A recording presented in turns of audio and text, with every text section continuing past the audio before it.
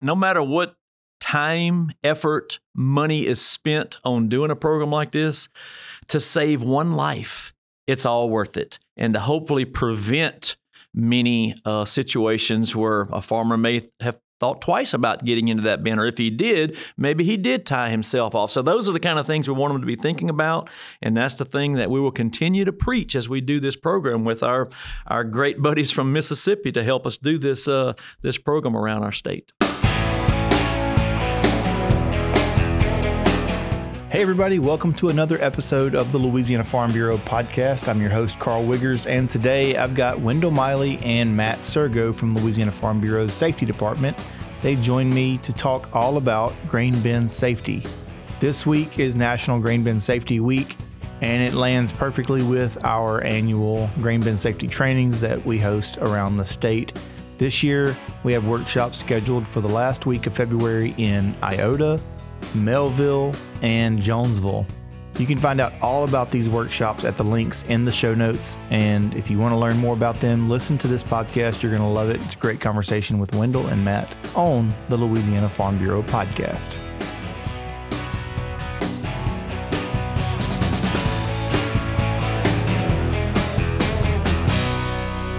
All right, I'm joined now by Wendell and Matt Sergo. Wendell Miley, Matt Sergo from Louisiana Farm Bureau. And you guys, safety is y'all's one of y'all's big areas of focus, and this week we're talking about grain bin safety ahead of our grain bin safety workshops that we've hosted now for how many years, Wendell? 10 years we've done training for 10 years now across the state. Yes. So this is the 11th year that we're doing that, and it's going to happen in a couple weeks, and we'll talk more about details in a minute. But Wendell, this started before I was around, before Matt was around. How did this begin? Tell us the backstory of this. Yes. Caddo Parish, North Caddo Parish, there was a fatality involving a grain bin, not inside the grain bin, actually on top of the grain bin. And since that day, when that occurred, Marty Wooldridge, our first vice president with our organization, he called me and said, we need to do something on grain bin safety for our farmers around the state. So I said, okay, we will begin to seek that out. So the national expert, Dan Neenan, is out of Northeast Iowa, works for a community college up there, but we contacted him. He had built a portable grain bin trailer for training, and we scheduled him to come down to Louisiana that following season, and that's where it all began. We did one training there. The next year tried to do it again in Caddo, got snowed out, but moved over to Northeast Louisiana and Crowville, did complete that one. And then the following years subsequent to that, Mississippi Farm Bureau got a grant, $100 and something thousand to build their own trailer. They used the outline, I guess, of what Dan had built and made some improvements on it, and was also had enough money to purchase a four-wheel drive pickup truck to haul it around their state. And they began doing training for their farmers, and then we started piggybacking on their trailer to come to our state to do it around the state for our folks. So it's kind of worked out as a great partnership since then. Very much so. I know that at that fatality 10 years ago, it probably still hits that community. So when we make a call like this saying, hey, we're doing a training, this is happening in this part of the parish, this part of the state, what's the reception like? What are the farmers saying? What do you hear back from it's been attendees, I guess?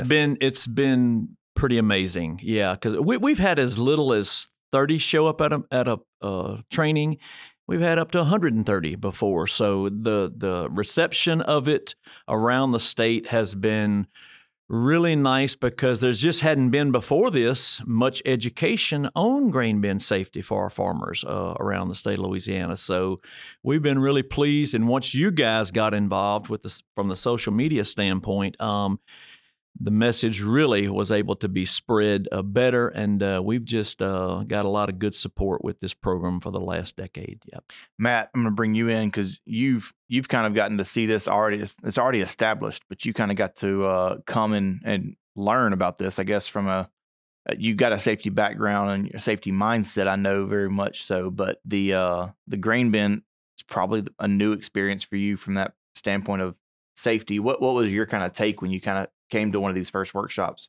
It's funny enough, when I started, I think the second one is when you were like, all right, let's go get sunk in it. So I actually got to experience being sunk in the grain, and it was an amazing experience. And under ideal conditions, it can be a bit unnerving. So then to put yourself in an experience of ideal meaning like safe, controlled. Yeah, nothing There's bad only 6 feet happen. of grain. Yeah. Yeah, it's the safest entrapment that can really happen because you're surrounded by firefighters. It's in a very controlled environment. And even then, when they build that wall around you and that final panel goes down and it kind of goes dark, you're like, okay, I know I'm okay and I'm safe and everything, but if you have a fear of claustrophobia, it's going to be found out in front of a bunch of people. Mm-hmm. With a camera on you. Yeah, with a camera on you. Yeah. So it was pretty, I guess, a pretty impressive experience, I guess, for you. I mean, it made quite the impression, I'm sure. It was impressive for a number of reasons. The groundwork that you guys had already done, for me to come in and experience it was great.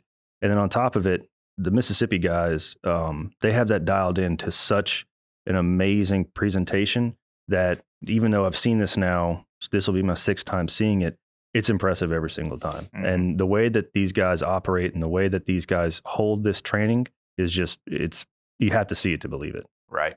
One of the other things that's very impressive, you talk about the Mississippi guys, they're not just kind of shooting from the hip. They've gone through some extensive training on their own to be able to put on these kind of workshops. I guess you want to talk about some more about them and those guys and how important they've been to this? I think their teacher was Dan Neenan, the guy that got it started up in that part of the country, up in Iowa. They did spend a good bit of time with him in some of his trainings. And as I said earlier, that's when they were able to put together the monies to get their own a portable bin to go around the state. So it's I'm sad to say that the guru with Mississippi Farm Bureau has retired. Last year was his last time to do training for us in Louisiana, John Hubbard. But there are 2 other capable guys that are continuing to do it, Benton Mosley and Matt Hammonds is the new guy on staff. So we look forward to working with them here in the next few weeks on this program. Tell me about kind of what this workshop looks like, Matt. I know you said it's a very well done presentation. What is like for someone that's coming to this workshop, maybe is like, what am I getting myself into? What are we getting ourselves into? So generally what will happen is it's kind of split up in 2 segments. Everybody will show up. They'll go and do a classroom segment. Traditionally, that's where John would go ahead, and he had a firefighting background. So he was talking directly to the firefighters, a whole slide presentation. Hey, this is what it looks like, how you get entrapped, the reasoning behind it. So it's giving those firefighters that ability to kind of put themselves in a farmer's, how do they end up here? Mm-hmm. Which is so important when you're running a rescue. You have to understand all the little intricacies. Grain dust is now an issue with explosions. It's a confined space. You have to worry about air quality. So they go through that whole experience. And then what they do is they come out to the simulator, and we'll usually do about 2 or 3 rescues, depending on how it runs. So we can usually suggest about 2 rescues, which usually take around 15 to 20 minutes, kind of depending. And then a lot of times we'll also let the firefighters actually practice their V-cuts. If that person is submerged, they can then expect what it's like to actually cut into silo metal and get that experience as well. That's kind of fun because, that's when usually everybody kind of wakes up, because people kind of walk around, oh, it's really cool. And then they hear the saw start and they're like, I want to go do that. The saws start and sparks start flying and people pay attention, perk up. There's also a meal involved for anyone. Mm-hmm. Typically, there's always a meal, and we feed you in Louisiana. Yeah, it's true Louisiana fashion. So if you're coming, just know there will be some food, I'm sure. One of the things you mentioned, it takes 15 to 30 minutes for one of these simulations to happen. In the real world, what are we looking at? Hours? Yeah, so the entrapment can take, you can be trapped if there's an auger running in as little as 4 to 5 seconds. Once that grain goes up past your knees, you are not getting out by yourself. You cannot pull that person out because you will cause them immense bodily injury just from the pressure alone. Mm-hmm. So the rescue has to start there. And then you're talking if that person is still above the grain, that's a different rescue. We can build the wall around them. The firefighters build the wall, and then they'll get in there and get that person out. That will take hours. If it is a person that has become submerged and they have to actually cut that grain bin, it can easily turn into a 9 to 12 hour endeavor. I mean, in no time. So a couple seconds can result in hours of rescue. And in most cases, if it's someone that's submerged and it's taken hours, that's a recovery, not a rescue, correct? In most situations, yes. Mm-hmm. Very, very true. Yeah. Matt, I'm looking in front of you. I see you have a very cool, for people that are listening, which is everyone, there's a really cool like graphic here, and it's pretty. I say cool. It's well laid out, but it's kind of gut wrenching to look at. Can you kind of go through what this is showing, Matt? Yeah. So what it's kind of showing is, the number one way that people get trapped in these grain bins is usually there's an auger running. So it could be a lockout tagout wasn't done. It could be that they're just trying to save time, whatever it might be. If that auger is running, you have 2 to 3 seconds to react that, oh, I'm getting sucked into this grain. It'll be then 4 to 5 seconds until you're entrapped, and you can be totally submerged in about 22 seconds. And what happens is that grain forms a funnel. It's kind of like a fatal funnel, and that body or that person will go wherever that flow of grain is. And that's one thing we train the firefighters in is if the person is submerged and they start getting that grain out, that person is going to end up where the grain is flowing. Mm-hmm. The other thing is it'll kind of also break down the other 2 ways that people get entrapped in grain. It could be a grain avalanche. So say that the grain is crusted on one side and they go up with either a grain vacuum or they use a pole to try to break that loose, and more comes over them and they get kind of pushed off to the side. And then also if it's a bridge. So just like if you're walking over thin ice, you don't know, and you're sitting there poking and prodding and you walk in the middle of the bin thinking, oh, this is all grain, and then it collapses and you fall in. And that's a really rough day. Yeah. So you're kind of getting somewhere I wanted for us to talk about is best practices. And I know that's what we're going to talk about. That's a big part of this. It's not just rescues, but it's also how to avoid the need for how to avoid an entrapment. And I feel like even if someone doesn't come to a workshop where they can kind of get all of this information, this might be a good place that we could offer some of that value. What are some of the things that y'all have learned and told farmers and people that are getting into these grain bins? What are some of the tips, I guess, y'all would offer? What's the number one, number one, don't? As I sit here and think about this topic, if they have to get into that bin, tie yourself off. I think if you're tying yourself off, and if that happens to you, you begin to be sucked down into the grain, then hopefully you will not be carried down into that grain because you're tied off from the top.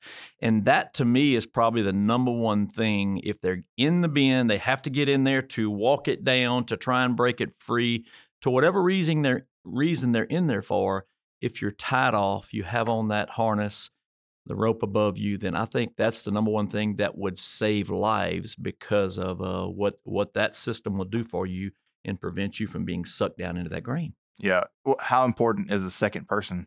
It's completely invaluable because too often what we hear happen is, farmer didn't come home from dinner. Where is he? Well, last I heard he was going out to the grain bin and he was getting in there, sweep auger, whatever it might be that he had to go in there. And now he's been in there. We don't know how long. It could have been he got out there in the morning. It could be that it was a couple hours ago. And so having that extra person with you is going to help you in a multitude of reasons. A, it'll have a time log of when that person was trapped so that rescuers know what timetable they're working against. And B, if something happens, say that auger kicks on, that person can go and shut it off. They can call for help. They can kind of be there to also be an emotional support for that person if they become entrapped, which is incredibly important. When it's dark and you're alone, you do not want panic to set in because that can really cause issues for people. Kind of suck you down a little bit more. It can. One thing you mentioned, building the wall. Mm-hmm. That's something that I learned about when we started doing these. That there's the Great Wall of what do they Great call Wall it? of Rescue. The Great Wall of Rescue. Yep. It's panel based kind of cylinder that can be put together and assembled around someone who has become entrapped. How important of a tool is that piece of metal? It's the most important. I mean, that if you can get that established around that victim, you're likely to have a safe recovery because you've stopped the flow of grain around that person. And once that wall is established, then the process of removing that grain from that victim begins. And hopefully at that point, you're gonna save somebody's life. One thing this week, you and I were talking about this, Wendell, that's it's some sheet metal. Somebody might look at it and be like, oh, it's just some sheet metal, but it's not a cheap no, it's not a cheap piece of equipment, no. Safety equipment, especially something that you probably ideally will never have to use. That's the other thing. It's kind of an insurance policy you hope to never have to cash in on. But it's about what, $4,000? Yeah, if you looked at the entire rescue tube kit, the rescue tube itself is anywhere from probably $25,000 to $3,000, and then if you purchase the additional grain auger is about another $1,000. And then if you begin to add other things, harness, ropes, other equipment, it could run it up a little bit, but it's a small amount of money for the good that it's going to do if that situation ever occurs on your farm. You want that rescue tube close by to be able to begin the process of getting them out that grain. One thing that I know that's happened since y'all have started hosting these workshops, I say y'all, I don't want to take credit because I've just been a bystander in this, but since these have started happening, those tubes have started to appear around Louisiana.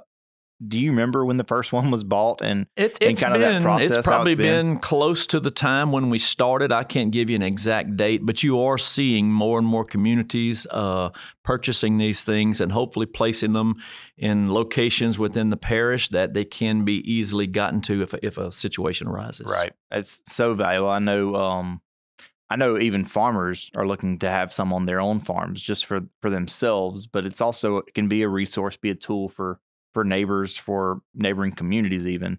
And that's one thing that the presentation kind of focuses on is it's an investment in the community itself. So if a farmer purchases that tube, hey, he just also possibly saved the life of his neighbors, of anybody else. Fire departments buy these things. And one of the first questions that John would ask, now that he's retired, is he goes, okay, who can raise their hand and tell me where the nearest rescue tube is? And it's usually silence. And he goes, y'all might, when we get done with this, may want to try to figure out where that might be. Because when that call comes, we're going to start trying to figure out where it is. Yeah. One thing that's been, I think, really cool to see going to these workshops are the number of firefighters, first responders, paramedics that you see, and volunteer firefighters that maybe have a 9-to-5 elsewhere that also respond in times like this. And especially in rural communities, you have a lot of volunteer firefighters, but you see a lot of those guys at these workshops. How important is that for them? I mean, they're going to be the ones responding. That's right. And that's typically why they're done at nighttime, because they have that 9-to-5 job, and this is